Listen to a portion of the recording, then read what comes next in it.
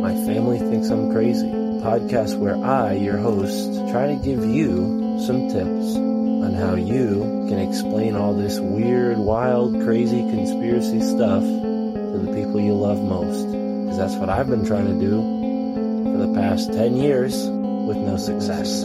I've been telling everybody that our government is shady, but every time I do, my family thinks I'm crazy. The hollow earth, UFOs, aliens invading, fluoride in the water, they swear skies daily. When I talk about these things, they think I'm crazy. There's no escaping anymore the evil that we're facing. Illuminati mind control, they're sacrificing babies. The end of days, but anyways, my family thinks I'm crazy. What, they don't want to listen to you? No, they don't want to listen. They don't want to hear it. They're just like, oh, here we go, Mark. Off again with your... Mark being Mark again. Yeah. So, that's the thing about podcasts is when you're on the air, and it's like therapy, If I can't talk to my family about this stuff, I'll talk to you, Matt, and all our listeners. Just tell your whole podcast. Yeah. So who are we talking about today, Matt? They think that I'm crazy. They really think that I'm crazy. They really think that I'm crazy. My family thinks that I'm crazy.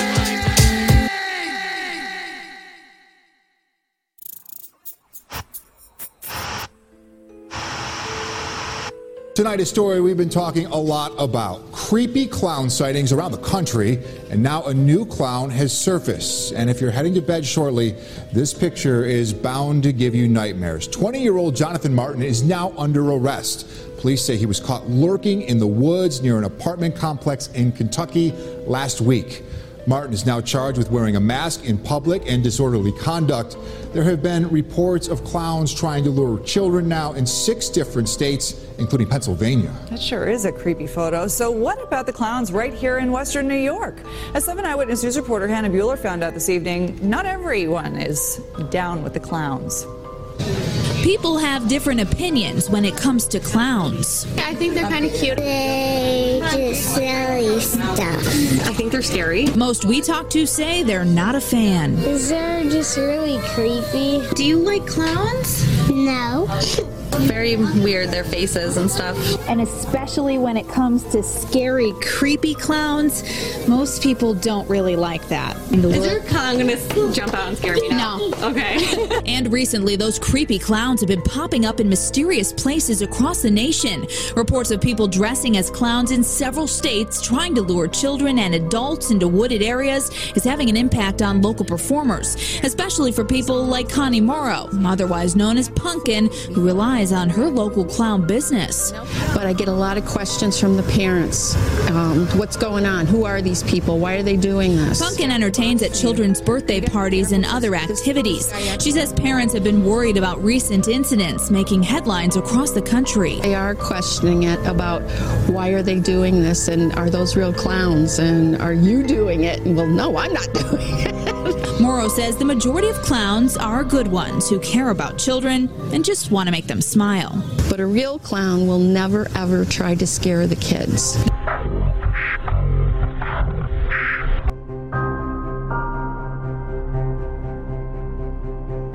Studies have been done, modern day studies, which I'm going to mention in my book as well, that prove children just do not like clowns.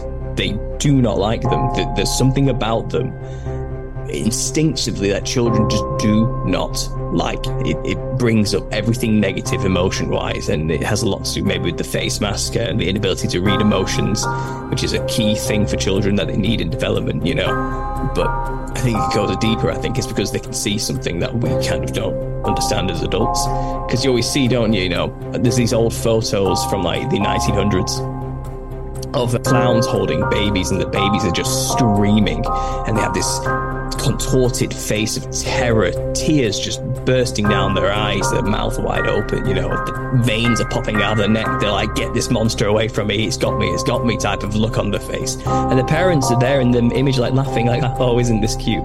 How darling, how innocent, how lovely, how silly. And it's, listen to your child. I don't know what was wrong with these people during this era, but they seemed, I think maybe it was some kind of trauma that generation was under, that they just couldn't see the evil staring them in the face or something.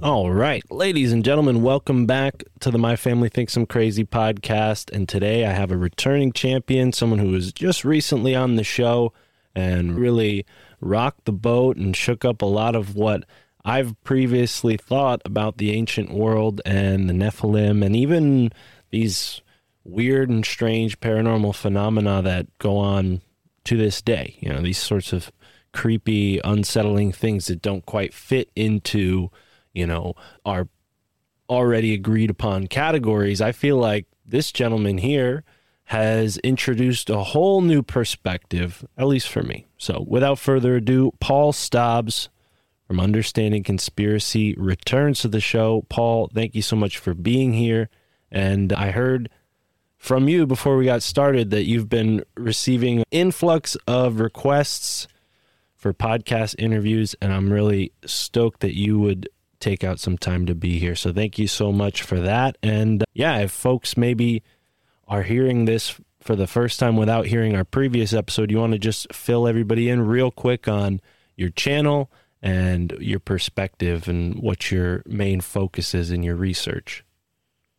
Sure, I'll try to be as brief as I can this time. I'll promise I won't go on for 2 hours. But yeah, I run a YouTube channel called Understanding Conspiracy. And around the 2016 period, I created a theory or a concept which basically summed up in an elevator pitch term, has discovered that what we call a modern day clown and everything it looks like in the West with white makeup, multicolored clothing, red lips, red nose, wild, crazy red hair, elongated forehead, skull cap, prominent brow ridges, big shoes, big gloves, everything to do with a modern clown and its image is a caricature purposefully created to venerate the Nephilim. It is a ancestor spirit worship costume worn by secret societies such as the Shriners for the specific purpose of channeling the spirits of the Nephilim on the other side, in much the same manner that ancestor spirit worship cultures all around the earth do, by also wearing similar looking outfits and costumes with the sole purpose to be possessed by spirits. We have just occulted it in the West because we are a highly Christianized place, you know, the European Anglosphere itself. And therefore, things like this aren't so out in the open as they are, let's say, in cultures in Africa or India or with all throughout Asia and through Indonesia, all the way down the oceanic route through Australia. They are very open about what they are doing. They are willing vessels for spirits, but that's quite taboo where we're from. So it's kind of been occulted and hidden under this visage of something we call a clown. So only those who kind of understand the symbol will know that's what it can be used for.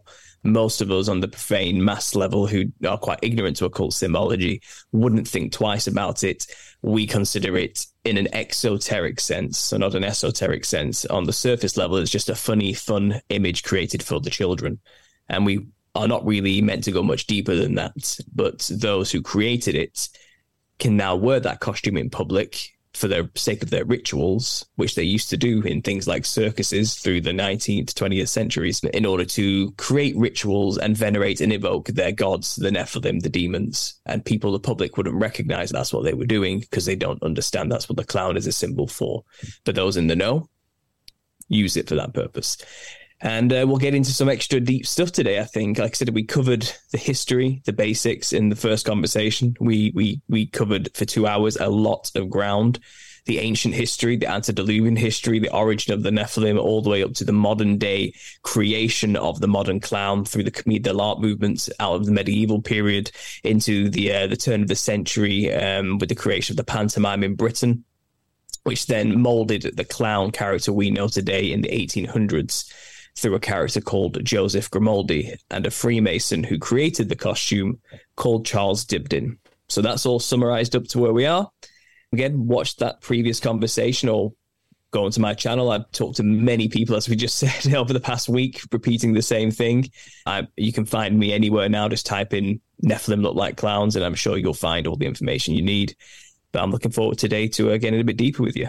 Yeah, absolutely. And thank you for that reminder, folks. Please go listen to that previous episode if you didn't already. And if you have, just for a refresher, maybe go and check out Paul's channel before you listen to this, because Paul's got a ton of really awesome videos. They're all manageable. They're not like these 4 or 5 hour, sections each. They're, things that you can tackle one at a time, maybe on your lunch break or, in between listening to this podcast and another podcast. But yeah, go and check that out. And Paul, when it comes to demons, the Nephilim, I've heard more and more, especially now with aliens becoming more of a mainstream topic. I've heard a lot of people in the Fortean realm of research kind of lump all these beings together. And recently I had a conversation with a gentleman who kind of agreed with that. Not that I necessarily believe that. I just I'm fascinated with all this. But I'm curious to know your thoughts. Like, when it comes to the world of the paranormal, when it comes to cryptids, ghosts, energy beings, demons, do you think most of it can be chalked up to these beings that we learned so much about the last time you were here? Do you think that these sort of beings can sort of take on many forms and that's part of their nature, their trickery? Yeah, well, I think they're a hierarchical system, just like we humans have. I think there are many different kinds and types of creatures. Of course, there's variety among them. They're not all the clown-looking entities that I'm talking about. I'm talking about a very specific creature, the offspring of fallen angels mating with human women in the antediluvian age.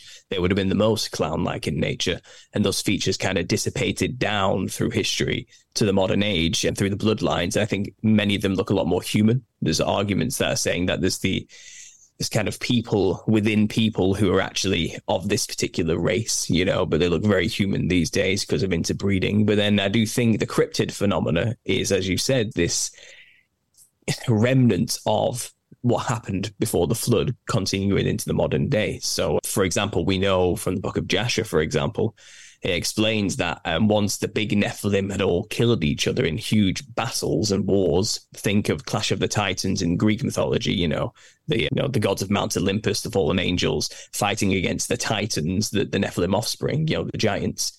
A lot of them were wiped out then, but there was this period of time just before the flood happened where mankind was mixing genetics together with the help of those angels who were still around, who didn't mate with women and weren't locked up in chains.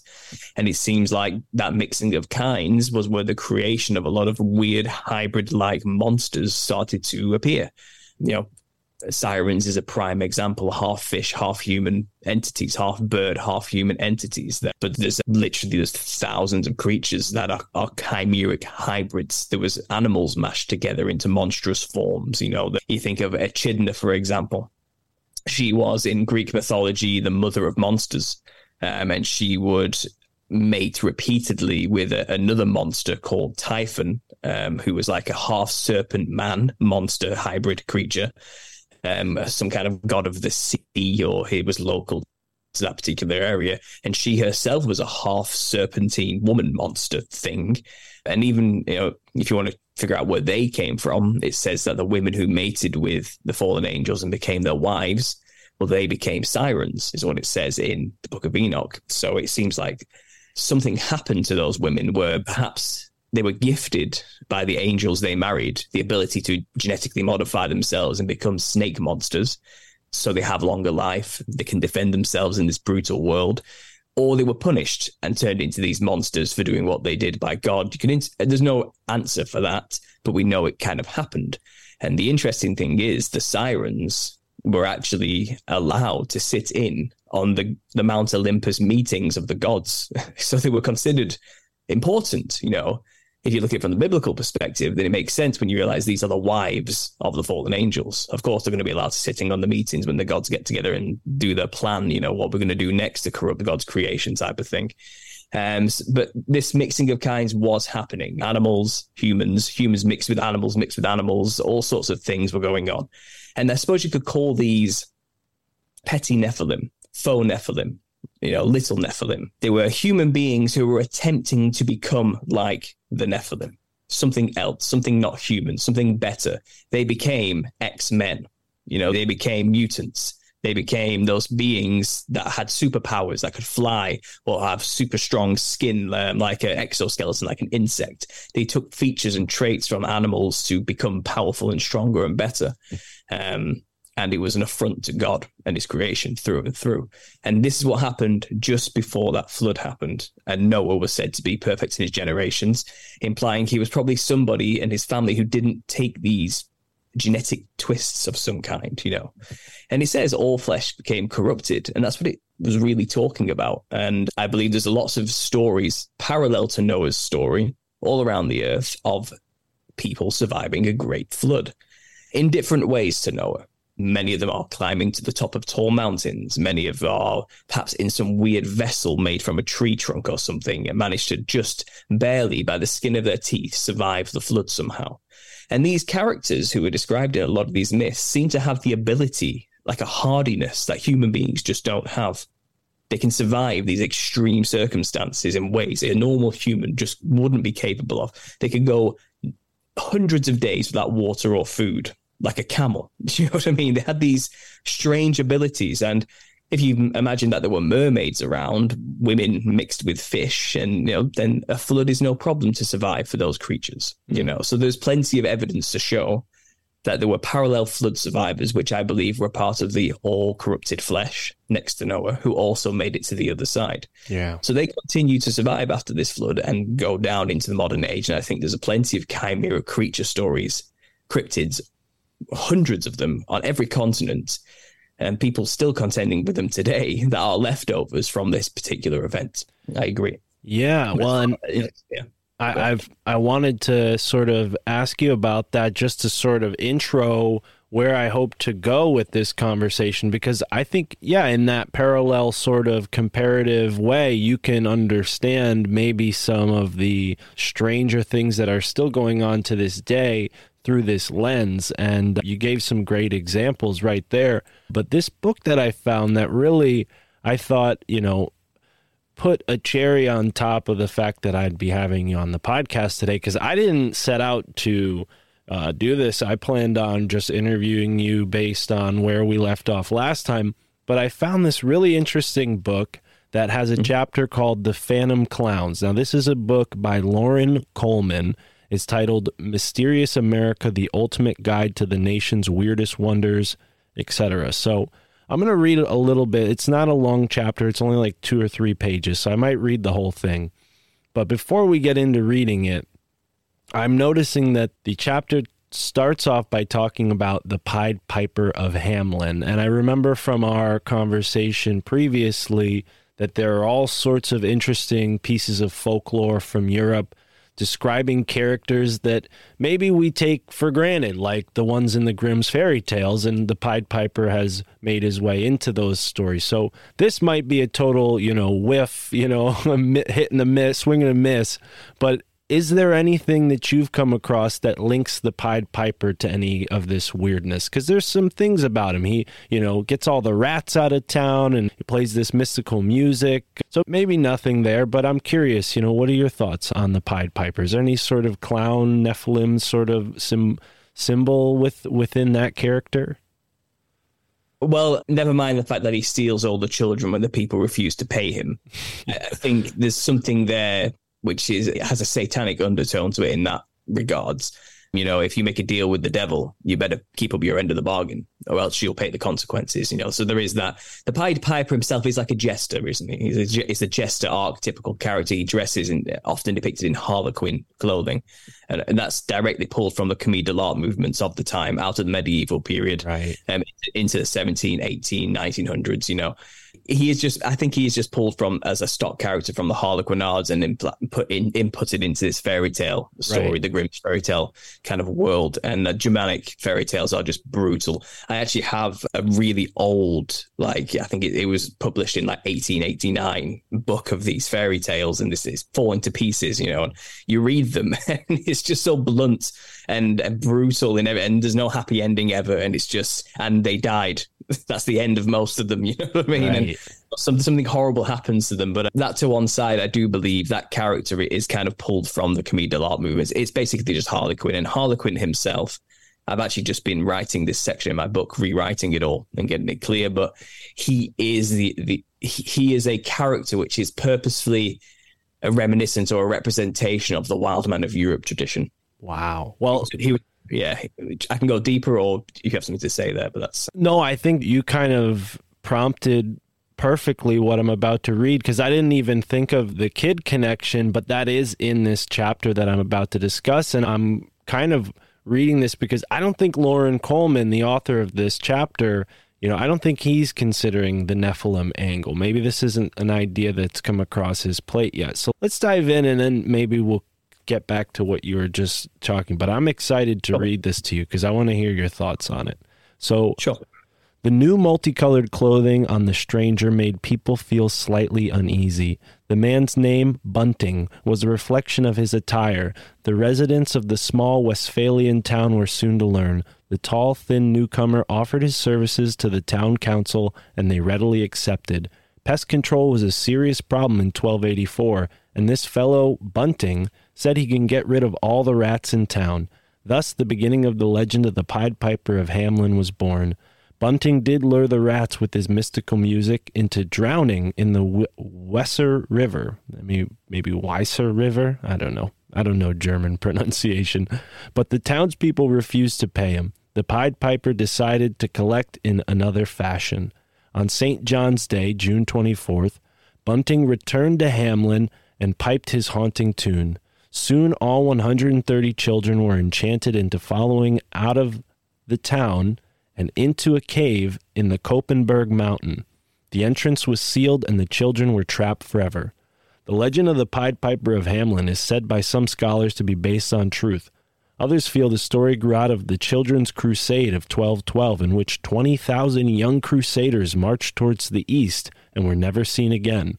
Whatever its origin, the tale is a well-known one, having been retold in many ways at various times.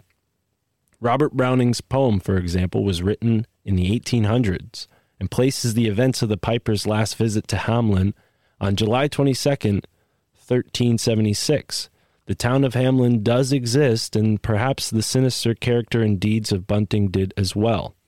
In the spring of 1981, Boston, Massachusetts appears to have been the port of entry for a new version of the Pied Piper story. During the first week of May, some individuals in multicolored clothing, just like Bunting's, began trying to entice school children into coming along with them. The reports of clowns in vans bothering children were openly discussed in the newspapers by the school committee, the area police, and scores of parents and children. On May 6, 1981, the Boston police, responding to persistent complaints, warned that the men in clown suits were harassing elementary school children. One of the men had been seen wearing a clown suit only from the waist up. From the waist down, he was naked. According to reports, the clown had driven a black van near the recreational horseshoe site of Franklin Park in the Roxbury area of Boston between 4 and 6 p.m.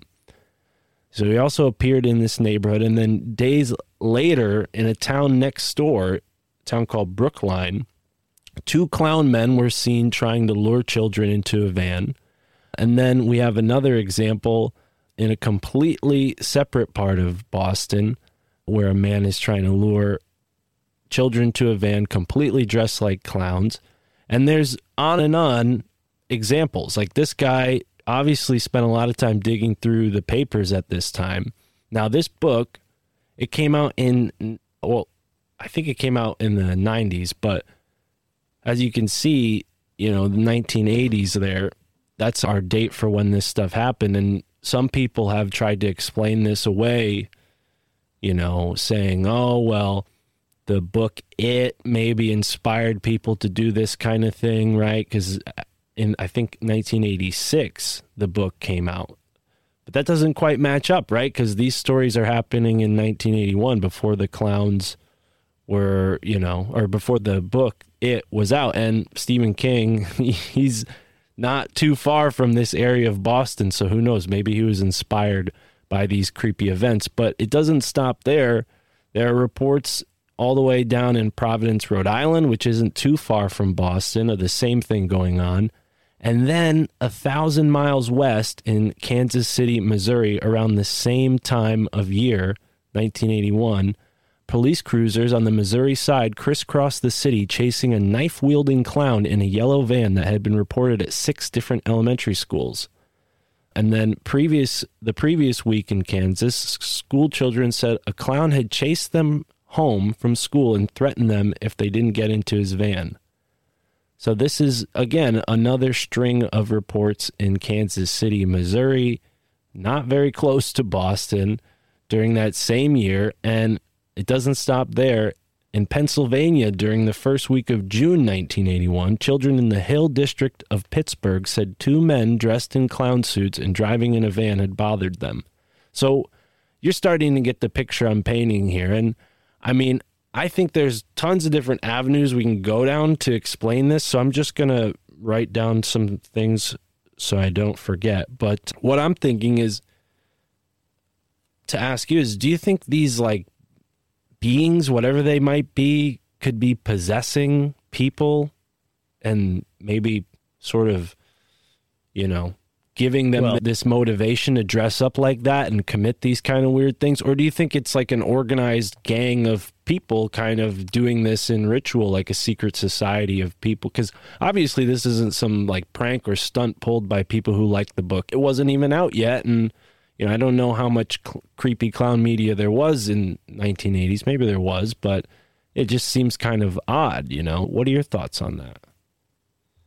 Well, like I said at the beginning, the advent of the clown, as we know it, goes as far back as the 1800, and it's been used ever since then, specifically for the purpose of venerating and evoking and channeling demons. That's what it's for. It's only to the public, like I said, are we ignorant that's its purpose? So to us, it seems like just a bunch of scary, crazy people dressing like clowns coming for your children. Well, it goes way deeper than that. I agree with you. There's some. First of all, I need you to send me all these links to whatever you've just read, because I will need all of that for my own book. Will do. Absolutely. So please email me everything you've just said to me there. And it's funny, on the similar vein, I have been researching briefly. I've not got to that section in my book yet. I'm trying to do it one thing at a time. But I have touched on murderers who dress like clowns or end up displaying clown-like clothing or images, you know. And there's one major example currently. I can't remember his name. I think he's an Hispanic person in America who murdered somebody in a motel, basically, and ended up in prison. And he's got life sentences. And even then, when he was in prison, he had a tattoo of a big wide smile on his mouth. And since being in prison, he now has black lines tattooed down each eye as well. He's got more and more clown-like in the way he dresses. And he openly says, I'm a Satanist. I worship Satan. I love Satan. I don't feel any remorse for what I did. I'll do it again. I'll keep killing. This is not the last time I'm going to kill. He has just very recently, in the past 4 years in prison, slaughtered his cellmate and made a necklace out of his fingers and bones and things like that in the room. And so he's now going through the court justice for another life sentence on top of his already life sentences. Yeah. And you should just see him. He's clowned himself up even more as he goes deeper into it. And he makes no quarrel that he is a demon channeling Satanist and he wants them to come into him. So there's this, he knows the purpose of the clown makeup is what I'm trying to say. You know, he's clued into that thing. You dress like the thing to evoke the thing. Right. As simple as that's how it's always been practiced in every other culture. But in the West, we've kind of been naively taught that you dress like things to scare away evil spirits. So that's why in Halloween, that's how it's childishly sold to people. Like you dress like monsters to scare away the monsters. Wild man tradition, rituals all over. But just before Ash Wednesday and Lent, and we have this moment of revelry, you know, where people dress like the wild man, the demon, which is what Harlequin's based on, the Jester. And, you know, you do excessive things, scare away all the demons before the fast. And it's just naivety. It's just stupid. It's wrong. That's not what it's for. That's just how we've kind of been lied to about its purpose. So when I hear stories about people dressing like clowns trying to steal children, then I only imagine secret societies and their adrenochrome obsession. And they want the children. They want to distill fear into them. Children are instinctively terrified of clowns. You might get the odd child who likes clowns, but they are the outlier. They are not the pattern, not the trend. Studies have been done, modern day studies, which I'm going to mention in my book as well, that prove children just do not like clowns. They do not like them. There's something about them instinctively that children just do not like. It brings up everything negative emotion wise, and it has a lot to do maybe with the face mask and the inability to read emotions, which is a key thing for children that they need in development, you know. But I think it goes deeper. I think it's because they can see something that we kind of don't understand as adults. Because you always see, don't you, there's these old photos from like the 1900s of clowns holding babies, and the babies are just screaming, and they have this contorted face of terror, tears just bursting down their eyes, their mouth wide open, the veins are popping out of their neck. They're like, get this monster away from me, it's got me type of look on their face. And the parents are there in the image, like laughing, like, oh, isn't this cute? How darling, how innocent, how lovely, how silly. And it's, listen to your child. Like, I don't know what was wrong with these people during this era, but they seemed, I think maybe it was some kind of trauma that generation was under, that they just couldn't see the evil staring them in the face or something. But if clowns, this is the thing about clowns, they've been sold to kids as well. So this idea, you dress like a clown, and it'll make the children come to you type of thing, so you can snatch them. That seems like what maybe they were going for. But I think it's a bit deeper and darker than that. I think either a clown can make somebody laugh, or it can make somebody have extreme repulsion and fear. And I do believe the demonic entities feed off energy. And I think laughter or fear, they're happy to take either. It doesn't matter to them. I think it's a fine line, in fact, between manic laughter and crying. There's a very fine line before you cross over into the other. I think the same muscles are involved, the same energy, the same processes are involved psychologically. And a clown can evoke both of those powerful emotions from an individual, extreme laughter or extreme fear. And that's perfect for the entity that's now in the person dressed like the entity, because then it can use that vessel to loose the energy straight from them as like a conduit. And I think that's what's going on. I think that's what these secret societies, these members of these cults are doing in that coordinated attack in the 80s. They're going after the children to generate fear. And obviously that releases adrenaline into the blood, another thing they want to gain from the child in the most heinous, terrifying way possible. And what better way to get the most terror out of a child than to dress like the very thing they know they will fear the most? An ancient predator that's instinctively built into their DNA to fear, Right. These things were predators originally. They ate us. Can you imagine living in a world full of giants that look like white-skinned, big, wide-lipped, toothy monsters eating you? Like, it would have been... That leaves a scar on the collective psyche of humanity, unfortunately. You know what I mean? Yeah. And we know it instinctively. So I'm not surprised that you tell me these stories. I'm not. And the practice is older than that. It's older than the 80s. It's probably been going on since the advent of circuses. Like a circus is, as I explained in the first one, is a creation of Freemasons. P.T. Barnum and Bailey, the Ringling Brothers, every last one of them are Freemason. The combined circus they put on together and popularized in America involved the white-faced Joey clown, as it's known, the Joey named after Joseph Grimaldi. And a circus ritual is a direct, they don't even hide this. Okay, I've got the documents, I've got the receipts. It's a copy of the rituals performed in Freemason Grand Lodges, just in a tent on a grander scale. The ringmaster of a circus who orchestrates the ritual or, dictates the patterns of the clowns or the demons is a copy of the worshipful grandmaster of the lodge, who is the only one allowed in a lodge to wear a top hat, the same top hat the ringleader wears in the ritual in the circus. It's just an esoteric copy of what goes on in the lodges. So rather than obviously communing with demons in secret, they're doing it out in the open, with the conduit being the clown to represent the demon in the ritual. Right. That's all it is, and it's been going on since that time. We're talking 200 years in the making as circuses started to develop through the 1800s into the 20th century, Yeah. They kind of died out a little bit after maybe the 50s and the 60s and dissipated out. But now the clown is just ingrained into our society, and it's on TV instead. And it's in other avenues of media rather than the circus anymore. The circus has moved to the screen in the room. And another way that really just dawned on me when you're making the note about laughter and crying and how they're a similar, expression and similar muscle movement, expression of the nervous system, pranking, right? I don't know how natural pranking is to human culture. I wonder if pranking is something that goes on in more, tribal situations. Not that's any example of primitive, but I wonder how universal rather pranking is, because there is I'm sure everyone's experienced like the fun side of it when it's lighthearted and there's not a lot of real consequences and you get this kind of excitement and thrill. But when a prank does go wrong, and I'm sure most people have experienced this, especially if you have like siblings like I do, you feel bad about it. It ends up, you realize like, oh, that wasn't worth the payoff, right? And I feel like clowns, that's almost what they get off on, like, and that's kind of their whole point is like, at least what I've seen of clowns on TV, it's like a lot of like, you know, squirting water out at you from a flower or hitting you over the head with something big but kind of soft or whatever, you know, whatever it is. And it just, yeah, it does kind of, you know, expose a part of our human psyche that we all kind of indulge in. But yeah, I wonder, you know, that if that's like what you describe in one of your videos, like loosh, like that's kind of like the heart of that experience, you know, maybe in a more innocent way in the form of pranking. Yeah, absolutely. I think in terms of pranking, there are examples of Nephilim creatures in the North American plains of the tribes at that time who contended with the mound builders, you know, and these giants that were kind of in the land. And there's one particular story that the Duwamish people had to deal with, and they called them the Nung Nungs. They went by many other names, but they called these creatures, these giants, this other tribe of giants that lived in the same territories as them, as the Nung Nungs.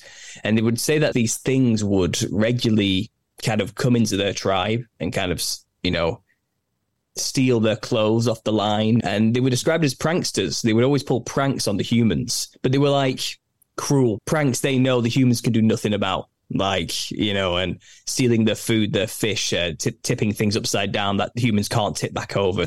You know, just doing things to them, messing with them for their own humor and laughing. They said they had a very rude, making these tribes blush type of sense of humor. You know what I mean? The things they would do with their body parts and things like that. They were just awful monsters, you know, and giants with pale skin, red hair, the usual description of all the giants that were there, you know. And this is the thing, though. They kept stealing women. And sometimes the women came back, sometimes they didn't. And it's, what can we do? These are giants. You know what I mean? And they were cannibals as well. You know, they had that nature about them as well. You know, it's kind of, we're not sure what we can kind of do about this tribe. And one day, the leader of the Duwamish people in that area stood up to them. And they didn't do much, but just basically lambasted them and says, you need to stop stealing our women. You can't keep doing this to us anymore. It's not fair, type of thing, you know. And for this insolence of this petty human thinking it had the gall to stand up to these more superior creatures, they decimated them then and there. They ripped the head off of all the young braves. They threw bodies above the tree canopies, just decimated the tribe just because they dared to stand up to them vocally. You know what I mean? But up until that sudden schizophrenic switch to manic murderous rage, they were jokesters. They were pranksters. They were poking and prodding the humans and trying to get reactions out of them, you know, and pushing boundaries with them and things like that. And as soon as the humans were like, right, we've had enough, they were like, what? And then just destroyed them. And it says in the story that they never really recovered from it. This tribe, like they barely, and it still haunts them in the oral tradition memories to this day. You know, and I find it interesting that they're described as tricksters, pranksters, you know, as you're talking about. Maybe that's why naturally we do feel a bit cheated when we've been pranked. Maybe there was something from this past again. Maybe there was something very irreverent about these Nephilim creatures when they were around that we kind of have a disdain for maybe now in the modern day. I don't know, but I'm just spitballing here from these stories I've heard. But there's something there. In terms of laughter as well, there's a drug called Salvia divinorum. I'm sure you've probably heard of it. You know, it can come in different strengths. It usually goes by times, doesn't it? And I believe that plant is actually one of the most powerful psychedelics on the planet. It's equal to, if not more so, than dimethyltryptamine. And I've done it a couple of times. In fact, it was the first drug I ever did when I was 16. Not really understanding anything about DMT by this point, or that it was equal to or on par with the most. I didn't know all that, you know, but I did it anyway. And one of the main side effects I had, other than going to another dimension, was manic laughter. I couldn't stop laughing. And it got to the point where I'm howling in, trying to stop laughing, that it hurts. I'm in pain because I'm trying to stop laughing and I can't. And fear sets in, but I still laugh. And the laughter suddenly, going from laughing, starts to sound like wails of pain. very quickly it switches, but it's laughter and it's pain at the same time. It's a weird sensation of feeling, and you can't stop doing it. And if it is the case that in those moments I'm channeling an entity from the other side, could it be that they have been there so long in this insane, crazy fractal matrix that makes no sense with no physicality and is just wild and insane, that the entities who possess you are a bit manic and laughing all the time in a Batman Joker's type insanity? And when they possess people, laughter is what comes out straight away, because they just see everything is just a joke to them, because they live forever in this prison of insanity, of chaos, and maybe laughing is all they do, in a sense. So that's why we get this bleed into the physical realm of symbolic characters like jesters and jokers and clowns to represent them. Yeah. Maybe that's another way it bled into the physical from the spiritual. Because again, if you just watch videos of people tripping on salvia, man, it's scary. It's a common effect, this manic laughter of pain and fear. It's insane. And it's interesting because, not with salvia in particular, although I'm not 100% knowledgeable on all things Native American myths. So, hey, there could be a story out there that's similar. But when it comes to ayahuasca, I'm sure you've heard this. Yeah. The tribes describe spirit beings or plant beings telling them, hey, put these two things together. There's hundreds of thousands of varieties of plants in the Amazon, and they're like, no, take this one and this one, put it together, and you get this amazing thing. And, there are so many interesting experiences that people have. I'm sure you've looked into this, but one experience that I remember reading a long time ago was by an author named Michael Harner. His book is The Shaman's Way. And he takes ayahuasca. I think he was one of the first Western anthropologist types to do something like that and then record it. And he describes, going off on this kind of Egyptian style, a funerary boat with these blue jay headed Egyptian bodied deities, the same way we see in hieroglyphics where it's like a human body and an animal head, just kind of juxtaposed, it's a little shocking. But he recalls seeing these blue jay people, and they basically instructed him that they were this type of reptilian that, changed humans' DNA a long time ago, creating humans. And there's parallels people have read into Genesis and have said that the similar things being described there, where, maybe there's some kind of genetic manipulation going on. But I wonder, if these beings, as you described, kind of trapped in that insanity of this purgatory realm, can communicate through something like a plant and maybe even imbue a plant with those qualities, because there are a variety of psychedelics around the world. I mean, even fish and toads and other sorts of creatures that aren't quite animal express psychedelic qualities, right? Like fungi, right? So I wonder maybe if these beings trapped in the state that they were can shift their consciousness into a plant or something, and through that maybe infect humans to be more like them. I think probably it's I actually just had a discussion very recently with an author called Vicky Joy Anderson, and she's very wise on biblical theology, and she knows a lot of information about the spirit realm from a Christian perspective. And I obviously have done my own musings into the spirit dimension myself. So we kind of had this discussion to try and see if we can hash out what is it exactly, how does it interact with the physical realm? Where's the bleed through there? How do we in our physical forms with our limited perception interact with the spirit realm on a day-to-day basis type of thing? And I do think there's some precedents that, first of all, we can interact with it by opening mini portals to it, in a sense, where consciousness can bleed through by, let's say, wearing a costume of a demon, which is a common practice we've discussed already, in these rituals, these folk traditions, and let's say the clown today, But then there seems to be this phenomena in Christian thought that objects can be cursed in a way. And if you have particular objects in your home, then you're opening up gateways to demons. It's a very common trope I've heard a lot through my years in conspiracy about this idea that, get rid of your occult books, get rid of all the pagan stuff you've got in your house, just bin it, get rid of it, leave it, and then you'll be free from the influence that those can have. So I do think there seems to be some kind of precedence or an understanding that the demonic spiritual presence can in some way imbue themselves into objects. Definitely. And I think there's probably like magical, occult, pagan understandings of this as well. I mean, I know this isn't reality, but I'm hearkening back to, let's say in Skyrim, where you can get soul gems and empower your sword with it, and it's you trap the spirit of the thing in the. Yeah, there's probably some precedence for that concept. Seems to be built into our fantasy and fiction as well. Probably there's some reality to it in some way, because, like I said, the Christians fear objects that could have open a gateway to, if not actually be already possessed by a demon in their own respect. So, in terms of plants, something natural in nature. I mean, I believe from my own research, I don't think there's really a difference between our realm and this supposed spirit realm. Right. I think it's the same thing. I think our perception of that side of this reality has just been limited. And they can theorize why that's the case. I think it has something to do with the rainbow after the flood discussed to Noah. I think our perception was limited to the spectrum of color, which is the light spectrum that we perceive with our eyes, you know. And I think there's a reason for that. I think because after the flood, the idea was we need to save mankind from communing with these spirits now that they're disembodied. And how do we do that? Then we limit mankind's perception to actually physically perceive them. Mm-hmm. So I think that's what's something to do with the covenant of the rainbow is really all about. Not just that I won't flood the earth again, but also I will now protect you from the spirits that now dwell on the earth and will become a huge problem for mankind in the future. You know, so it's kind of to protect us from them in a way.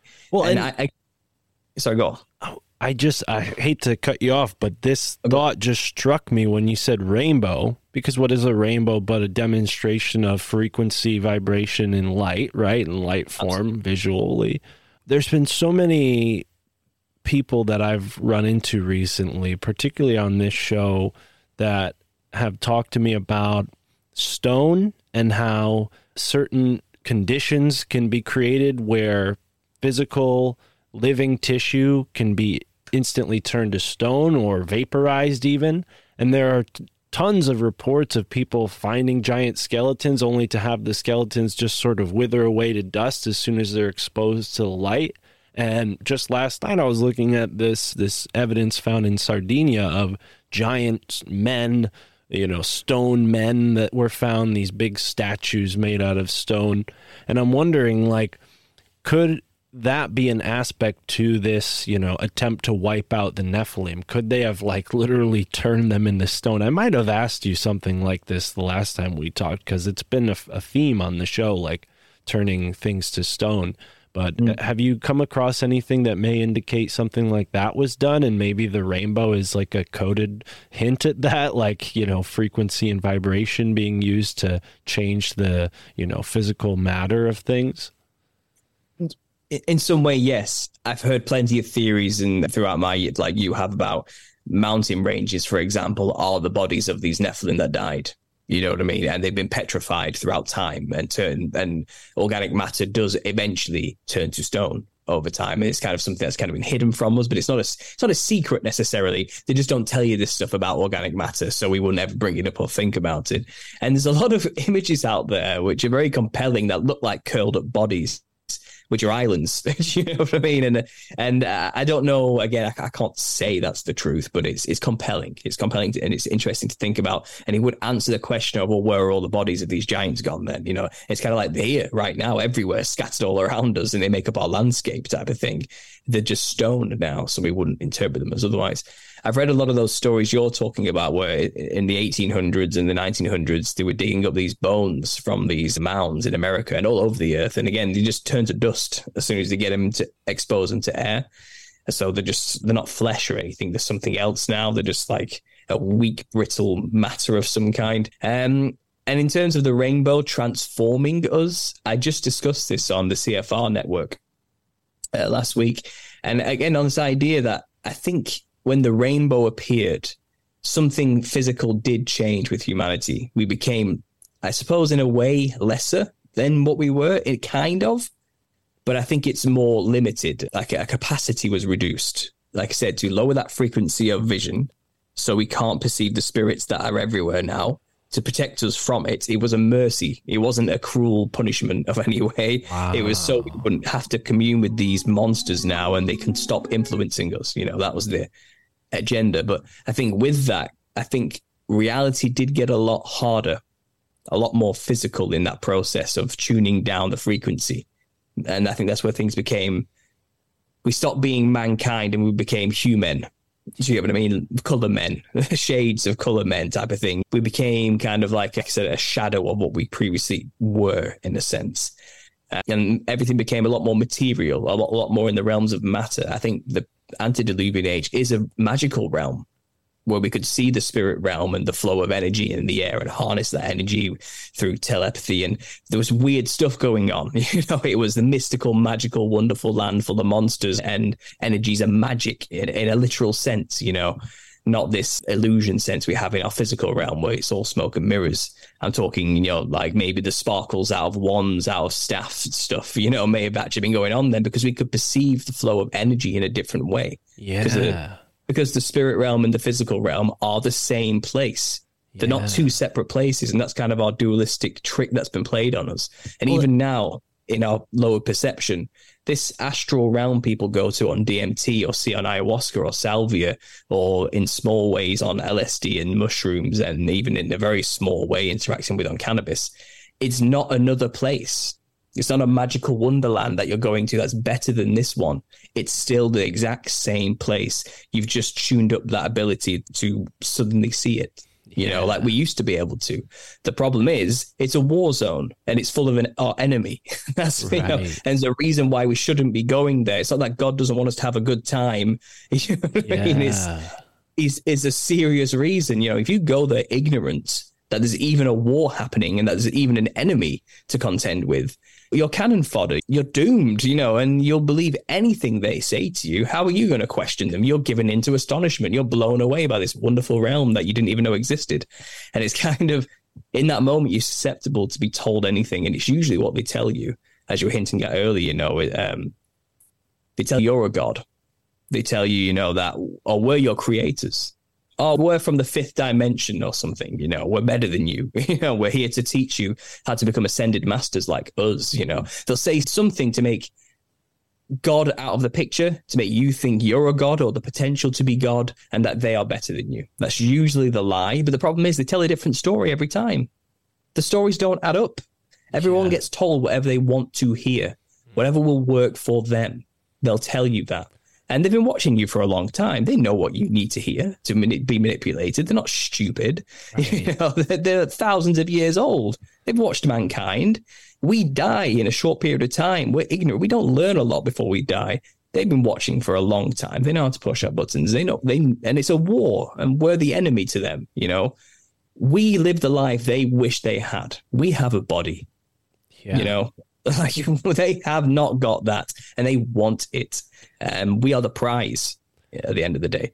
And this is what possession is truly all about. Now, I don't believe they can truly possess our bodies in terms of own our bodies. I think that's a myth. That's kind of give them more power than they have credence. They can certainly dwell within us and experience things vicariously through our senses, but we are in control. They can influence. They can whisper things to you. They can make you think your thoughts. Well, their things they're saying to you are your thoughts. They can sound like you while saying them.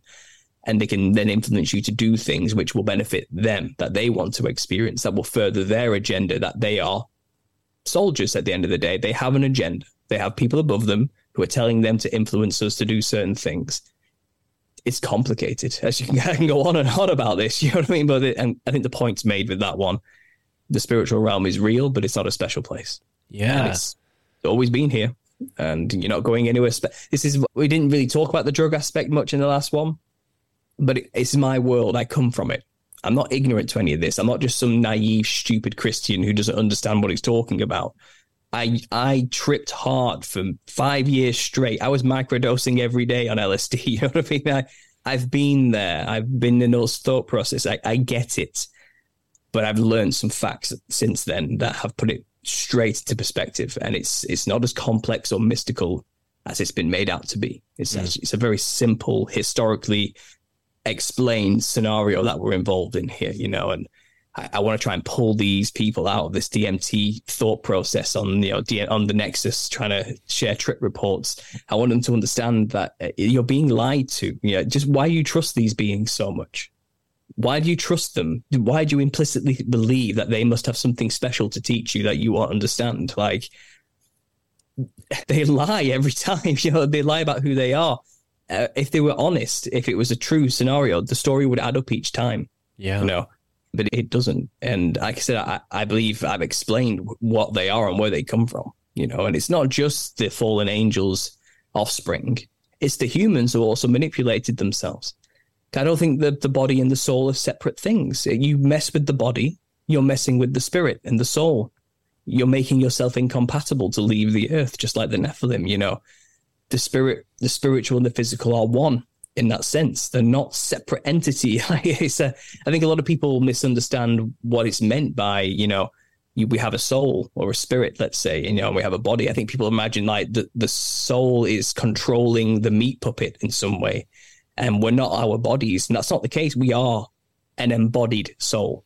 The body is a reflection of the soul. The one cannot exist without the other, effectively, type of thing. Nephilim are spirits. They don't have a soul like we do. That's why they're kind of stuck on Earth in a way. And I do think when humanity manipulated their flesh, they destroyed their soul. And now they're nothing but wandering spirits along with the Nephilim they try to be like, And these creatures are vast, they're innumerable, they are legion, they describe themselves as. I think because of their weird disembodied form, they're kind of melding together with each other in that realm. And they are now like a hive mind, weird mentality of some way, and communicate like the Borg, like a machine, because without defining borders like we have with bodies in that realm, I do think they do kind of float through each other and into each other, and their consciousnesses are constantly merging together. I do think they're entities that are stuck in a perpetual case of like reincarnation of some kind. And these are the religions that they've kind of tried to sell to us to make us believe that we reincarnate, but that's what happens to them. They are Nephilim religions for their kind. You get what I mean? Yeah. And this goes on, but I'll stop there. I've said a lot. No, and I think you're making a great case. And, when it comes to all these dispersed cultures around the world, it starts to make sense, that point about, they're just lying to people to get what they want out of them, because there's this pattern over and over with these beings that come from the stars and have these offerings and these gifts that they share. But then there's also this retribution that comes with it, and this, need for sacrifice in many cases. And you got to wonder what that is really about when, humans, for the most part, we've been left in the dark about what it means to, die, what it means to, experience these experiences. I feel like, maybe there's a willful ignorance that they instilled in people in order to take advantage of us over time. There's that famous saying, I think it's John Keel or someone in that field, that says, he thinks that we're cows being farmed, and maybe this adds a whole nother dimension to it. But I have heard in many places that we have become densified, and that, the ancient past was more of an astral realm that we were cognitively participating in, whereas now we're kind of asleep to all of that stuff. And, when we're asleep, we experience it to some degree, but we forget it. And we shed that life when we wake up every morning.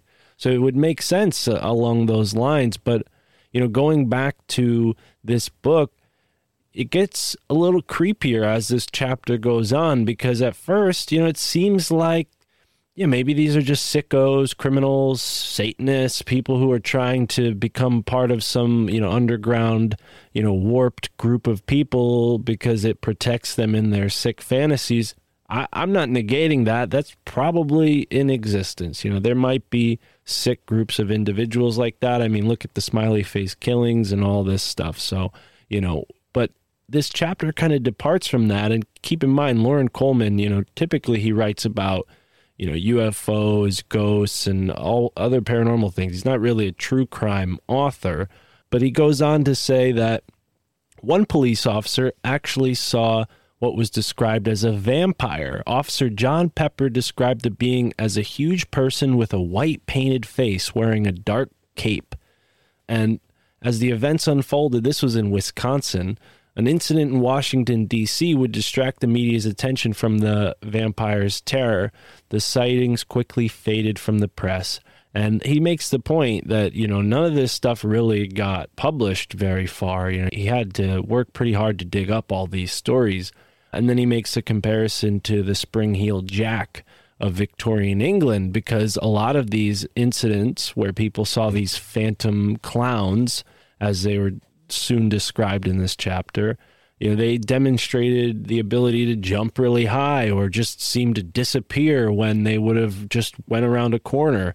And it brings this whole nother aspect to it where maybe these people who appear to be men dressed as clowns driving around in vans are actually more like the way we see gray aliens coming out of a UFO, or we see Sasquatch coming out of the woods. Like, these clown entities and their vans are something altogether different than criminals doing, sick things, right? I mean, these could be demons, Nephilims incarnating, and for those select people who, whatever, get a glimpse into the fourth dimension or this other realm that's, as you put it, around us at all times, we have the mercy from our Creator of being kind of shielded from that.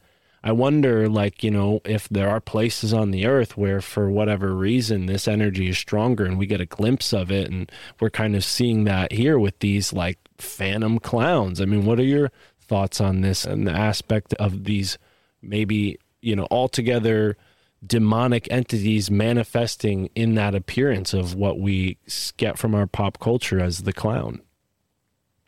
I like it. I like the concept that you've come up with there. I think there's probably something to it. I mean, it makes you wonder, these mass rituals that are always performed by these secret societies, these mass murder events, let's say, or these huge killings. I'm not going to name any particular just for that reason, but I'm sure we can all imagine a major event where thousands of people died. That seems a little bit suspicious and strange and has a lot of symbolism around it. It seems like it was some kind of huge sacrificial ritual. It makes you wonder, what's the true power behind that? And what's the purpose realistically? What do they gain from it? Does it perhaps, like you said, create a zone, an area through the sacrifice in which the veil is thin and the entities can manifest physically?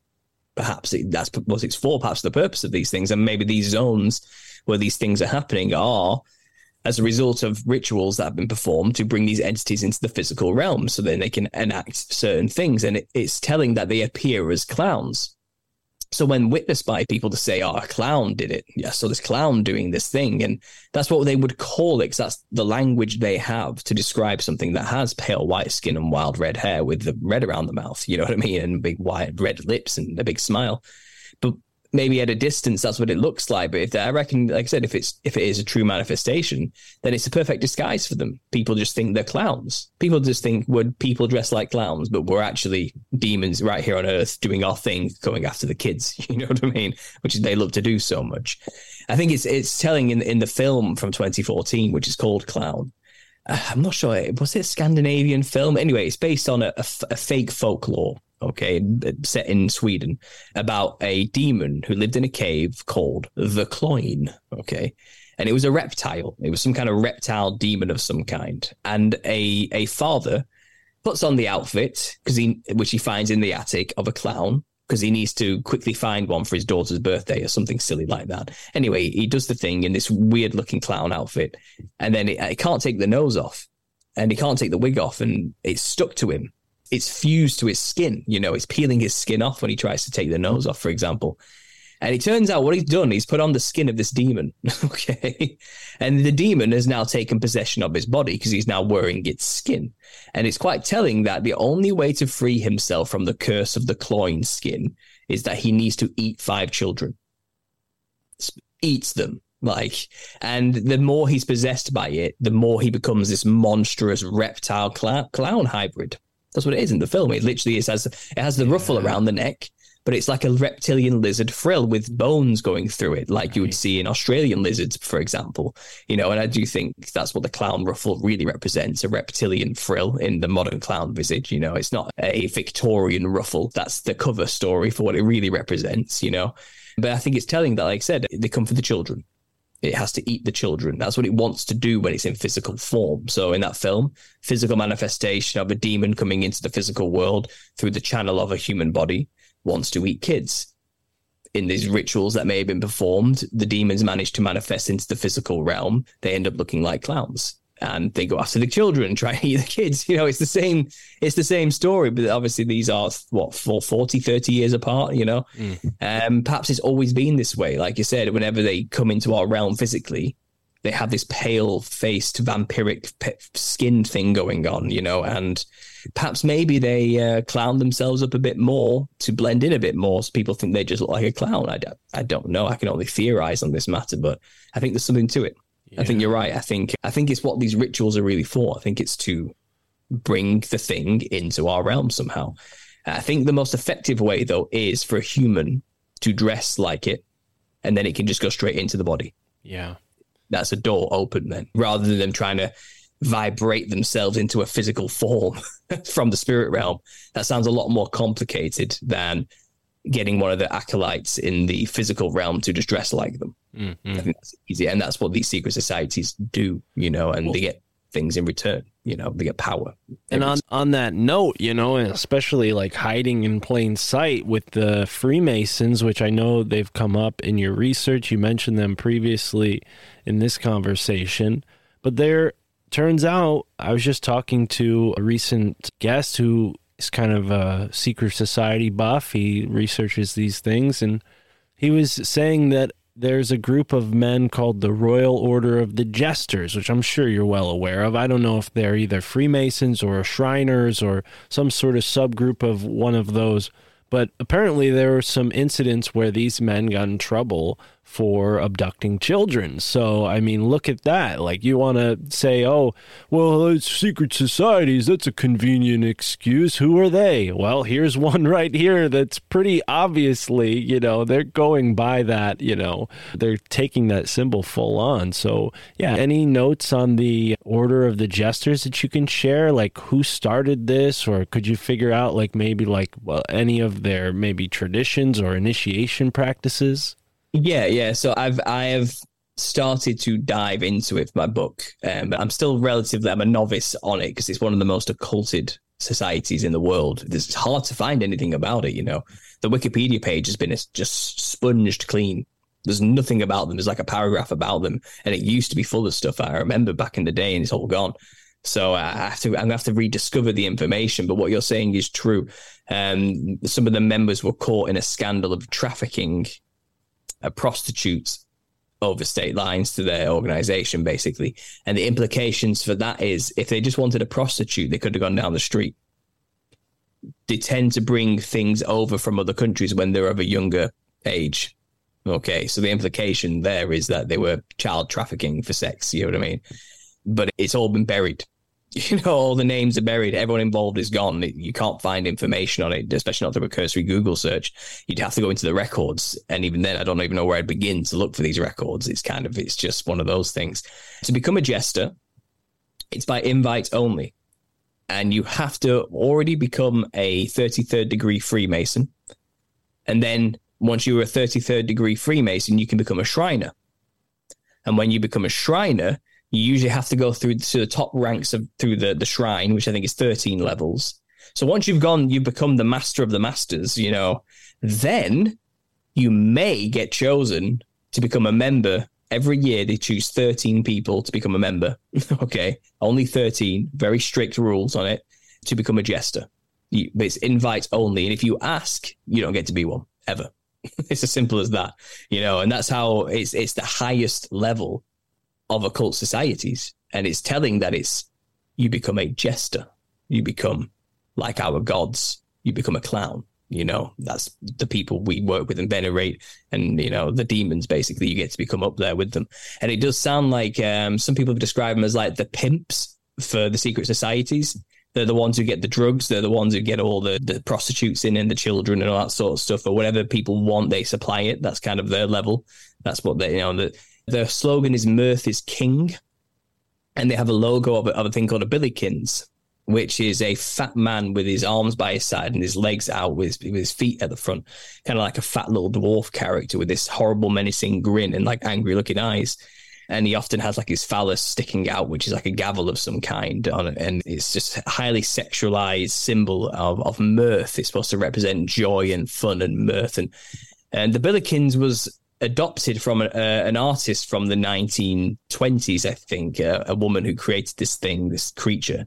And I don't really know much about her yet. There must be something going on with it for it to be so important that they used her symbol. But it was highly popularized in Japan as well. They have taken the Billykins and put it in a specific building and venerated it as like a god of some kind. It's very weird stuff. But these Freemason cult offshoots, this high-level Jesters, was created around the same time in the 1930s. And the backstory is some Freemasons got together and created their own group, and it was just for fun. The whole purpose of it is nothing but fun. We're not about serious things. We're not even about charity. We're just about having a good time. And it's by invite only. And that's all we know. That's all we're supposed to know about it. I think they give the name of the person. I don't, off the top of my head right now, I don't know the name of the person who created, but you can go find it by doing that cursory one paragraph Wikipedia description, and that's all you'll really find about it. And again, there's this historical record of lately the members have been caught in some kind of child sex ring trafficking thing. I'll give you a slight insight to what they're about, but I do think in terms of hierarchy that they are the top of that pyramid in terms of Freemasonry, shrining, and then Jesters. Then the symbology's there to match up with my theory is all I'm saying. And obviously shrining, every shrine has their own clown section. Okay. And they have their own hospitals in which the Shriner clowns go, and they only let in sick children who are like lame or disabled. You know what I mean? They don't really let in like diseased children, for example, which is very strange. And it's free, isn't it? The Shrining Hospital's free care for these children. But if you know what these guys are into, you've just given them access to children. And they are dressing like demons to go and entertain the kids, in these hospitals that they own, which are the perfect tax write-off. Do you know what I mean? It's kind of something dodgy going on. And why the clown was so heavily adopted by Shriners is the supposed Arabic-rooted offshoot of Freemasonry. Why a Western clown, it would have had anything to do with the Islamic, Middle Eastern type, the Moorish architecture type stuff, it baffles the mind. But when you actually understand, this is just they are venerating the demon out in the open, and they are channeling them into their bodies while entertaining children in hospitals who are dying and in fear. Yeah. It's perfect. It's like it's a banquet for the demons. It's a loosh farm. Yeah, for sure. And they're men on the ground, the secret society members, are the perfect vessels willing to let them in, Yeah. And like I said, this is the thing, these demons have a whale of a time all over the earth. People are letting them in all over the place in these folk traditional rituals, you know what I mean? They're willingly letting them in, and they put on a little show for them, while doing it. And because they call them ancestor spirits. They don't know that they're necessarily evil. They think they're the creators of their civilization, and they let them in. But in the West, like I said, you don't just let a demon in willingly and publicly. It's shunned. We have Christ here. It's a heavily Christianized world, and it's more dangerous for the demon to do it openly in our world. Well, because if a Christian finds them, they could cast them out, and that's not good. You don't want that happening. Do you know what I mean? Yeah. So they have to remain hidden, and that's why all the secrecy. That's why the clown was invented, to hide in plain sight type of thing. It's all. Well, and historically, we have the Christians sort of going in and rooting out the pagans, right? And some people say that's a bad thing, and I think there's bad aspects to it. We both agree. Colonization, politics, all those other things sort of cloud maybe the original intention of the missionaries. But I recently found something talking about Pope John Paul II. I believe he recently passed away, and he had a book that he wrote. and he said he wouldn't release until a few years after his death. And apparently it's been released in Italian, and it's been completely suppressed, and people are having a hard time receiving the book, even though they already paid for it and things like that. And one of the things that's allegedly discussed in this book of his is that there's a mafia at the top of the Vatican of homosexuals who are basically making it so that only, you know, the people they choose get into these powerful positions. And I'm wondering to myself, like, and, you know, you can totally excuse this question if, you know, you don't want to comment on something like this, I understand. But do you think it's possible that, you know, maybe the same aspects of secret societies like the Jesters and these sort of really sick individuals would have some sort of vengeance against the Christians who weeded them out of all these places, so then they infiltrate that and begin to bastardize that? And, you know, obviously the Vatican archives have all sorts of information probably talking about these people, so it would make sense that these devilish beings would want to get in there and erode that, you know, institution. Not that I'm a champion of Catholicism or anything. I'm sure there's lots they're guilty for, but have you looked into them at all? And what is your perspective on that from this Nephilim, you know, research point of view? I don't hold much credence to the Catholic theology, to be honest. I don't think they are really... I know they would argue differently. Trust me, I'm not here to settle this almost 1,500-year-old debate about whether Catholics are Christian or not, you know. But from what I can tell, we're not supposed to pray to saints or dead people, okay, which is what they do. It's necromancy. And I don't believe a human being can absolve us of sins. I think only Jesus can do that, which is what the Pope is supposed to be able to do, and the confessional is all about. I think it already is a bastardized, corrupted version of the truth of Christianity from the very beginning. I think it, like you said, its roots literally are that stereotype story of Rome just trying to keep control, so they Christianize their pagan idols, you know. I think it literally is that. So it's a breeding ground for demons based on that already weak foundation of theology and Christianity. So I'm not surprised that this has come out, that there's literally some of the most heinous characters at the very top of that organization.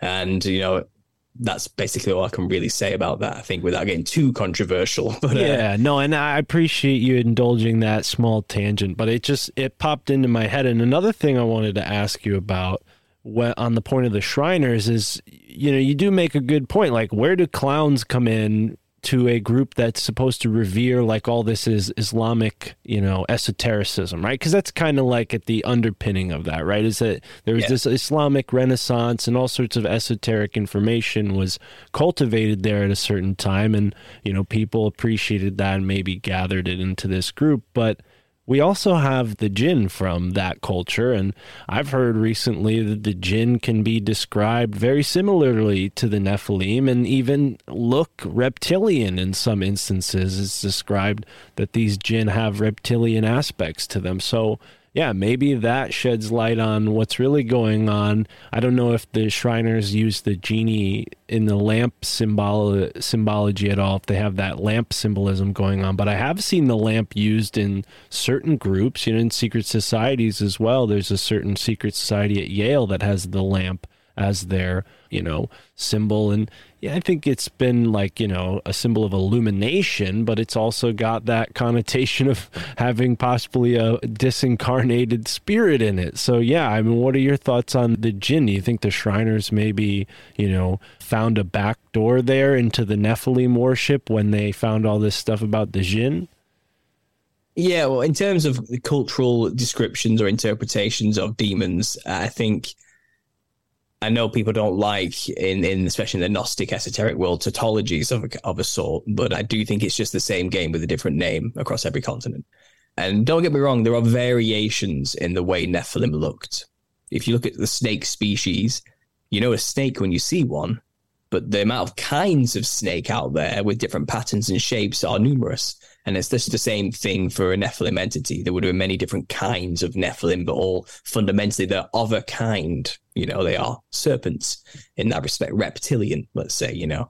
In some cases, amphibian or insectoid is another description. But you look at all those type of creatures, you know, amphibian, reptilian, avian, or insectoid, they're incredibly colorful and psychedelic and trippy and weird. Okay, they have a very colorful palette about them.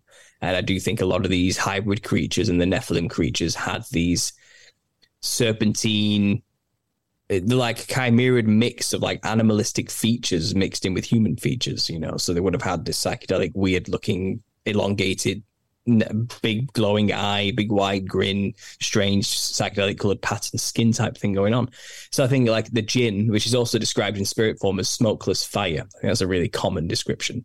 And I think it's interesting because in the similar region, the Zoroastrians is it Iran, where the Zoroastrian religion originally is based? Is it old Iranian mythology? Yeah. I understand very loosely, but they kind of have a similar story to Christianity. It's not the same. They have a messiah, yeah. They have a dualistic view of the world, of the good entity and the evil entity that are kind of always in this eternal struggle with each other, you know what I mean? But they also believe that they pray to the good entity by staring into fire. Now, they don't worship fire.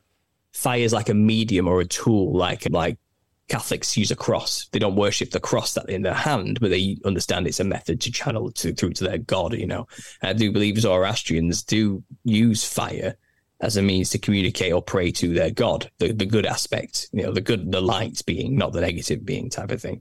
So I think it's interesting how this Middle Eastern type of society, smokeless fire is related to the jinn, and fire is used as something to focus on in order to communicate with the spirit realm. It's just something there about that, but that's in spirit form. I think in physical form, I think that the jinn that they're communicating with now would have looked just like the Nephilim, just a different species of Nephilim, but still the same kind, within a different geographical location. Because you go on my channel, you'll see I've gone to each continent, and you'll find there are similar entities. So there's minor variations on each continent, but they all seem to be of the same nature, of the same kind, and share some similar traits. Big glowing eyes is one of them. A big wide smile is another one, with kind of fanged buck teeth sticking out. Incredibly pale white skin is another common factor that goes through them. It's not always the case. Some of them have incredibly blue skin. Some of them have really crazy green colored skin, but so do snakes. They can come all shapes and colors and sizes. But there's always kind of like a common thread that links each one together. And the stories always seem to line up to something similar, that they are the offspring of the gods mixing with the earth, or Mother Gaia, or human women, or something like that. They have their own stylized, poetic, metaphorical way of describing a similar event, which produces these reptilian hybrid human monsters. Like I said, all the clown is today is just a caricatured Western drawing of these features kind of mashed together into a clown. Because I think the Freemasons of the day, of the past, were traveling men. They would have gone to each continent and seen all of these folk traditions and these rituals and what the people were dressing like. And they would have cherry-picked pieces from each culture that they witnessed, because then they know they're all communicating with the same beings. Yeah. Okay. So we can just take an element of each culture, and we could put them all together, and you get a clown. And well, and then it's all the more stranger that people are seeing what seems like entities, beings that do things that defy human capabilities, and they have that appearance of the clown, and they seem to be, fascinated with children to the point of terrorizing and abducting them. And wow, I wonder what that says about like the power of the human mind, or just the ability of these beings to appear this way. And like this author, Lauren Coleman, points out, like the Spring-Heeled Jack, which was around the same time, like Freemasonry was still kind of, I don't know, in its early days, so to speak, right? Spring-Heeled Jack was in this like 1700s. No, I think it was like the 1800s. Oh, okay. Well, then I think it was relatively modern. Okay. It was around the same time of Jack the Ripper, that type of period of time. Right. Yeah, and it was like a deviled horned character wearing like the clothes of the time, murdering people and just disappearing in a puff of smoke, like I said, jumping onto the rooftops and just vanishing. And it's like, what is this thing? Well, but people talk about plasmo entities, or these weird entities that could like shapeshift according to our perception. So yeah, maybe it's thanks to the Freemasons that now these beings have a more proper sort of, appearance to take on. Like it maybe didn't exist in ancient times, but because they took it all these separate pieces, now these beings are like, yeah, we're gonna just like lean fully into it. Full clown demon. Yeah. Well, yeah, it's funny because people keep pointing this episode of Black Mirror out to me that came out recently. But it's called Demons number something. It's like Demon 54 or something like that. I can't remember that. Don't quote me on that. But it's Demon something, like a number, and basically it manifests to this woman. And he looks at himself and he's dressed like a 70s singer, like a black 70s singer with an afro, wearing like 70s clothing with the fur all over him and stuff like that. And the first thing he says to her is this what a clown looks like in your world? That's the first thing he says to her in this thing. Oh my God. So he's kind of like, he's trying to look like the clown. It's very strange. Very strange timing, my theory coming out. And then suddenly this episode comes out and they say this is, call it synchronicity or what, I don't know. But it's kind of like they're laughing at us about it. Well, yeah, I think they do that. They nod to these truths, especially, to kind of confuse people. And I think because it also muddies the water where then people say the thing like, oh, well, you just saw that on a movie or a television show, or that could only happen because people saw it in a movie and got inspired to go crazy. And it's like, no, as we saw with these cases in 1981, that was 5 or something years before it had even come out. And before then, I don't know if there were any like mainstream smash successes around clowns the way that was. Obviously, the circus was in everyone's, sort of memory as a big thing. I went to the circus in the 90s, it was still around when I was a kid, but, very sort of outdated now. And here's our new modern theater of the mind, which is the internet, streaming, memes. And there's that whole clown sighting flap in 2018 or 2016 around the same time that the movie came out again, right? Because I think there was an older movie, and then a new one came out, right? So, yeah, I'm sure you'll get into all this in your book. And, I don't want to keep you too much longer, Paul. I know it's late for you over there in the UK. So tell us a little bit about the plans for the book. Do you have any defined idea of when it's going to come out? I supported it on your, GoFundMe or GiveSendGo, one of those platforms, and I'll have the link to that in the description. But, yeah, what's the word on the book? It's going well. I am just finishing off chapter 14 now, which is the history of the clown. So I'm talking about, like I said, the commedia dell'arte movements, the going through into the pantomime into England, and then the creation of the Joey clown, where the clown is invented, going into the Freemason aspect of that. Then the next few chapters to finish off section 2 are going into secret societies, the clowns, everything we've discussed, how the clown is a representation, a caricature of the Nephilim, and why each feature is a defining feature of the Nephilim. And then what section, I'm going to talk about the Hat Man in there as well, shadow entities and the recurrence of the Hat Man character within the spirit realm, which seems to be kind of the ringleader or some kind of lieutenant of the demons of some kind. Loads of theories on that. And then once section 2 is boxed off by about chapter 20, I then plan on writing about 7 chapters on each continent about all the folk traditions around the world, going through each continent and breaking down all the representations of the Nephilim and the ancestor spirits. And then there'll be a conclusion after section 4 where I'm going to go into the pop culture stuff. So I'm halfway there. I planned out about 34 chapters and I'm currently just finishing off 14. So progress has been made. I've been starting writing since March, I think. So we're doing all right.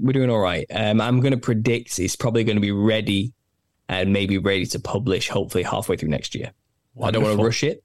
I've been honest since the start about how long it's going to take. I say it's probably going to be halfway through 2024 where I'll have maybe a relatively finished final draft, and I'll be looking for publishers who want to pick it up. If not, I'll just self-publish by the end of that year. More than likely, if no one wants to pick it up and get on board with this idea, I understand, but I'll just self-publish it by the end of 2024, I imagine. Yeah. But it's going well. I was just writing actually before I came on with you. So I try and write maybe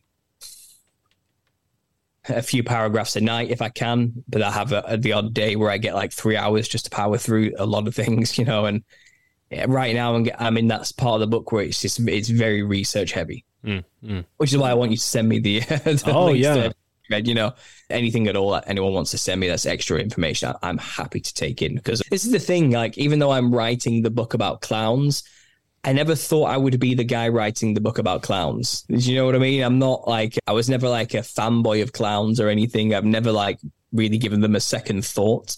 And I still rarely, when I'm not thinking about them, you know what I mean? Like, right. I have other stuff going on. And I've kind of become the inadvertent expert on clowns somehow. I think that's the best way to be, though. I think that demonstrates some integrity, and also some, some sanity that's much needed with a topic like this, because I'm sure there is a lot of crazy information on the subject, and you're the guy who's going to sort through it all, which, I'm lucky to have had these past 2 conversations with you, and I'm looking forward to having your book on my shelf, because, I don't know many other people that even touch on this subject at the length that you do.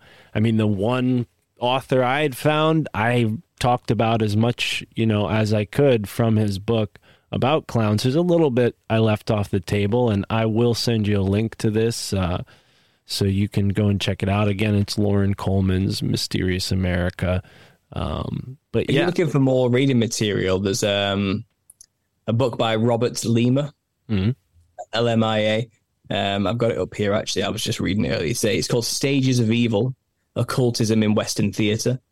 And there's a whole section on Harlequin and the genesis of Harlequin. So that's actually really interesting. It's where I got a lot of my information from on this. Wow. But he's broken down the demonic history of it and how that actually came to happen. And there's so much more I haven't said here, which is in my book, but it's deep, really long-winded stuff, you know what I mean, about going into Mediterranean history as well, and into folklores of Europe, and then into the history of the commedia art movement and the Arlecchino character and this evolution throughout that time period, out of the medieval period. It's all there in great detail, actually. So I recommend you try that one.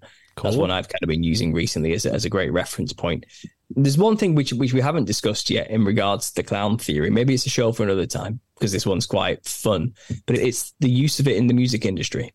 It's so prominent. It's unbelievable. And I think it's a principle of channeling the thing, dressing like the thing to channel the thing. And there's this whole idea in the music industry of selling your soul for rock and roll, right. Making a deal with the devil in order to have talent, skill, and fame and fortune type of thing.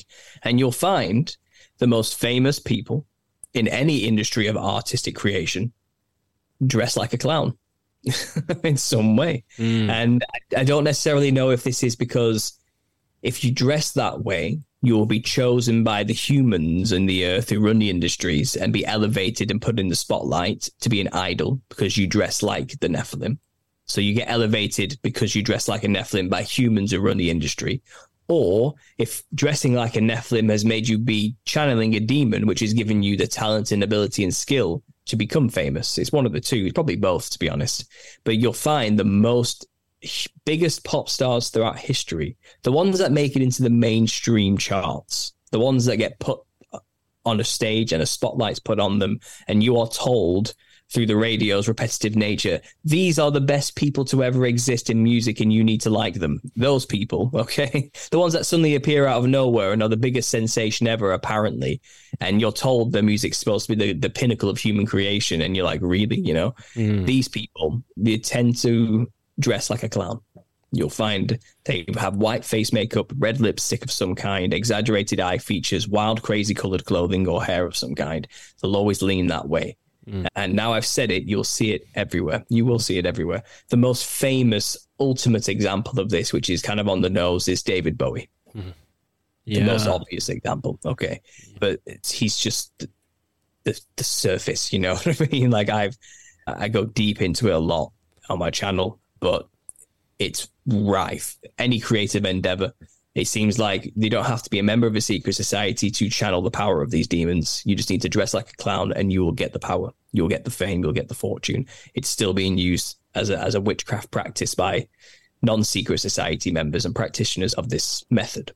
you know, and now I've said it, you'll see it everywhere. But maybe we could do an episode in the future just going through all the examples of these people who do this, you know. Yeah, please. I would love to, and I will send you some links. I'm also curious, are you familiar with Chris Knowles? He's an author. He also has been on dozens of podcasts. Have you ever heard of him?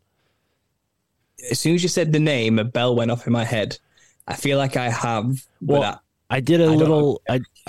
He's been on the show a couple times, and I think you might want to have him on your channel because he's like really into the music industry and all sorts of other aspects of conspiracy, and he has a really good head on his shoulders for this stuff. Kind of like you know, big inspiration of mine personally. So I could go on and on about how cool he is, but anyways, he has a couple articles on his website that I'll send you a link to about clowns in pop culture, because he's always got his eye on pop culture for like different occult symbolism and whatnot. And it's come up a couple. I see one article about killer clowns from outer space and how, you know, there's a whole connection to something he was looking into with the Siren and a band called the Cocteau Twins. Maybe you're familiar with it, but there's, according to Chris Knowles, all these really weird ritualistic aspects to this artist and this band and their music, and how it connects to these different deaths of musicians throughout the years, and their deaths have these again ritualistic aspects that connect to the Siren, which I know you mentioned the Siren before as one of these sort of fallout of these genetic experiments. But yeah, plenty to send you, and I'm happy to contribute as little as and as much as I can, you know, for whatever it's worth, I should say. But yeah, I'm excited to see when this book comes out, brother. And yeah, definitely have you back on the show then. Maybe in the meantime, I don't want to get in your way. I'll leave you to it, and hopefully this book sounds like it's going to be a phone book, will come out sooner than later. But it's getting quite thick, I'm not going to lie. Maybe I'll have to make 2 books in the end. I don't know. But I'm in that stage of just getting everything down on paper. Well, I would say clowns in pop culture is a hot title, and I can imagine it having like a really crazy cover. So you might, that might be its own separate book. But yeah, man, this is great. I love having you on the show, and I'm happy to see this book come out, and I'm happy to help in whatever way I can. Like I said, I put a little bit towards the funding of the book, and if folks want to do that, I think they get some attribution in the book, which will be cool, right? You will have your name will be in the back as a special thank you, along with anybody else who's donated anything at all, whatever it is. You're going to list at the back of people who have contributed to the book as a thank you. If you've donated over £100 or more, so that's about $125, you will get a free signed copy of the book sent to you personally by myself.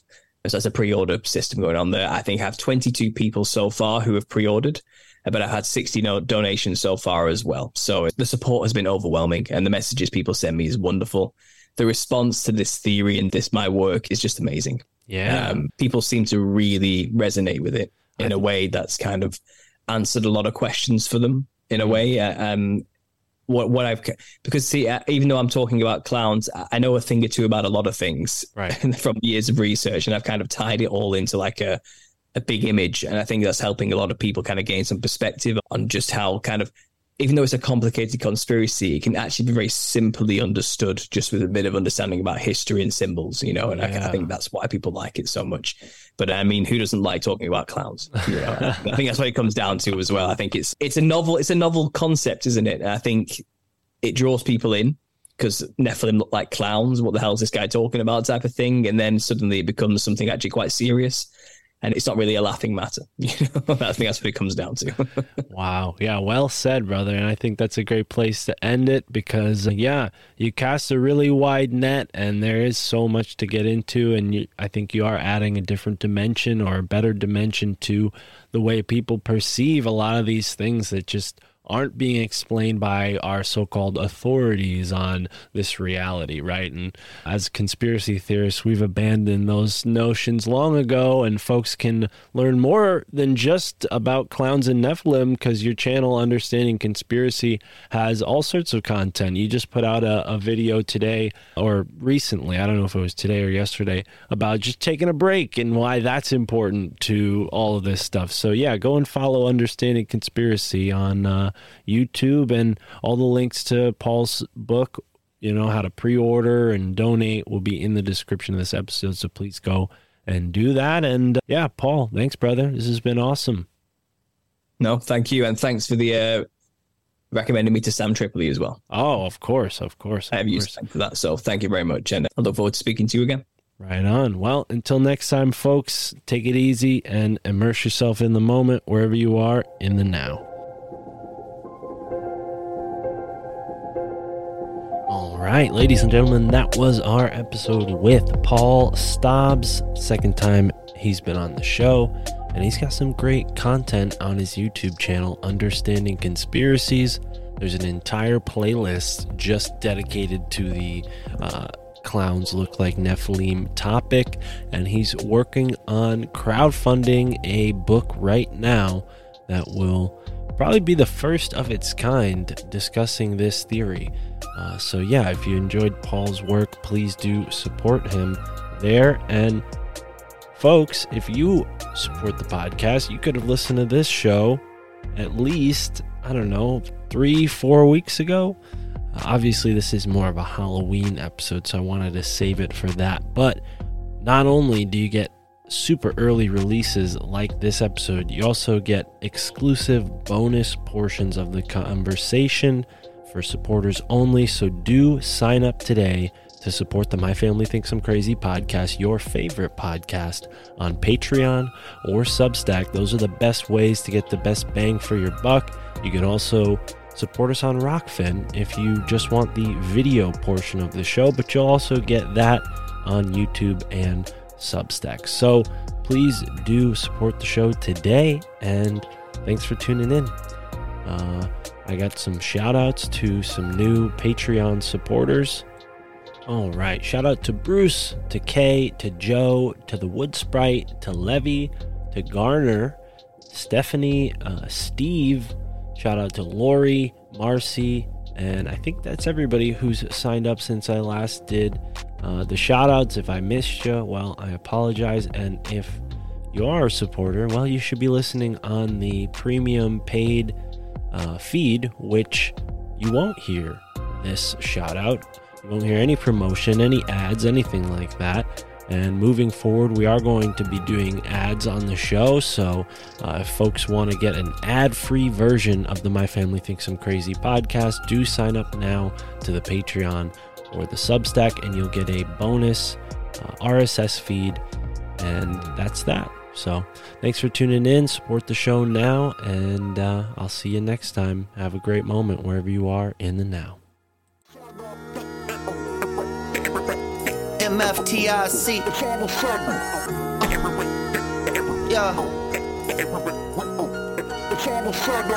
Broadcasting the moon matrix from the lunar surface. They want you confused, like you never knew your purpose. Hopping through the portals, dismantling the machine. My family thinks I'm crazy, I can't believe what I've seen. Memories of a war, the Pleiadians and Anunnaki, stuck within the genes of a copy of a human body. DNA fractal, the universe within me. Epiphanies of science is hoarded by the Illuminati. Puppet masters know the power of the mantra, repeating mad lies till it has an effect on ya. Subliminal messages, hijacking perception, tricking the population with holographic projections. We see through it.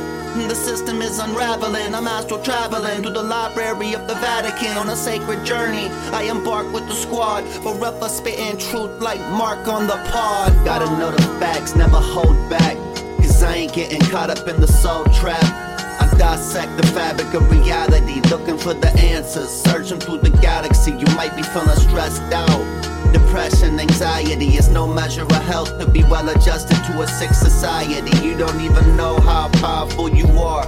We the ones who gonna expose the whole facade. I awoke in a deep underground military base. Zero recollection of how I got to this place. Alien corpses floating in glass cylinders. Must have been extracted when they crashed into us. Animal hybrids contained in the cages. A lion with the eagle head. Monkeys with reptilian faces. Losing my mind and I'm feeling desperate. I look around the room and I see no sign of an exit. All of a sudden the wall flickers away, revealing a hangar full of spacecraft. My getaway, I run to the nearest one. See a guard knock him out, rob him for his plasma gun. Hop in the the ship, take the controls. They highly intuitive, I figure it out easily. Lift off, accelerate through a tunnel until I see the light. Fly into the sky, get flanked by 6 F-35s. Gotta know the facts, never hold back, cause I ain't getting caught up in the soul trap. I dissect the fabric of reality, looking for the answers, searching through the galaxy. You might be feeling stressed out. Depression, anxiety is no measure of health to be well adjusted to a sick society. You don't even know how powerful you are. We the ones who gonna expose the whole facade.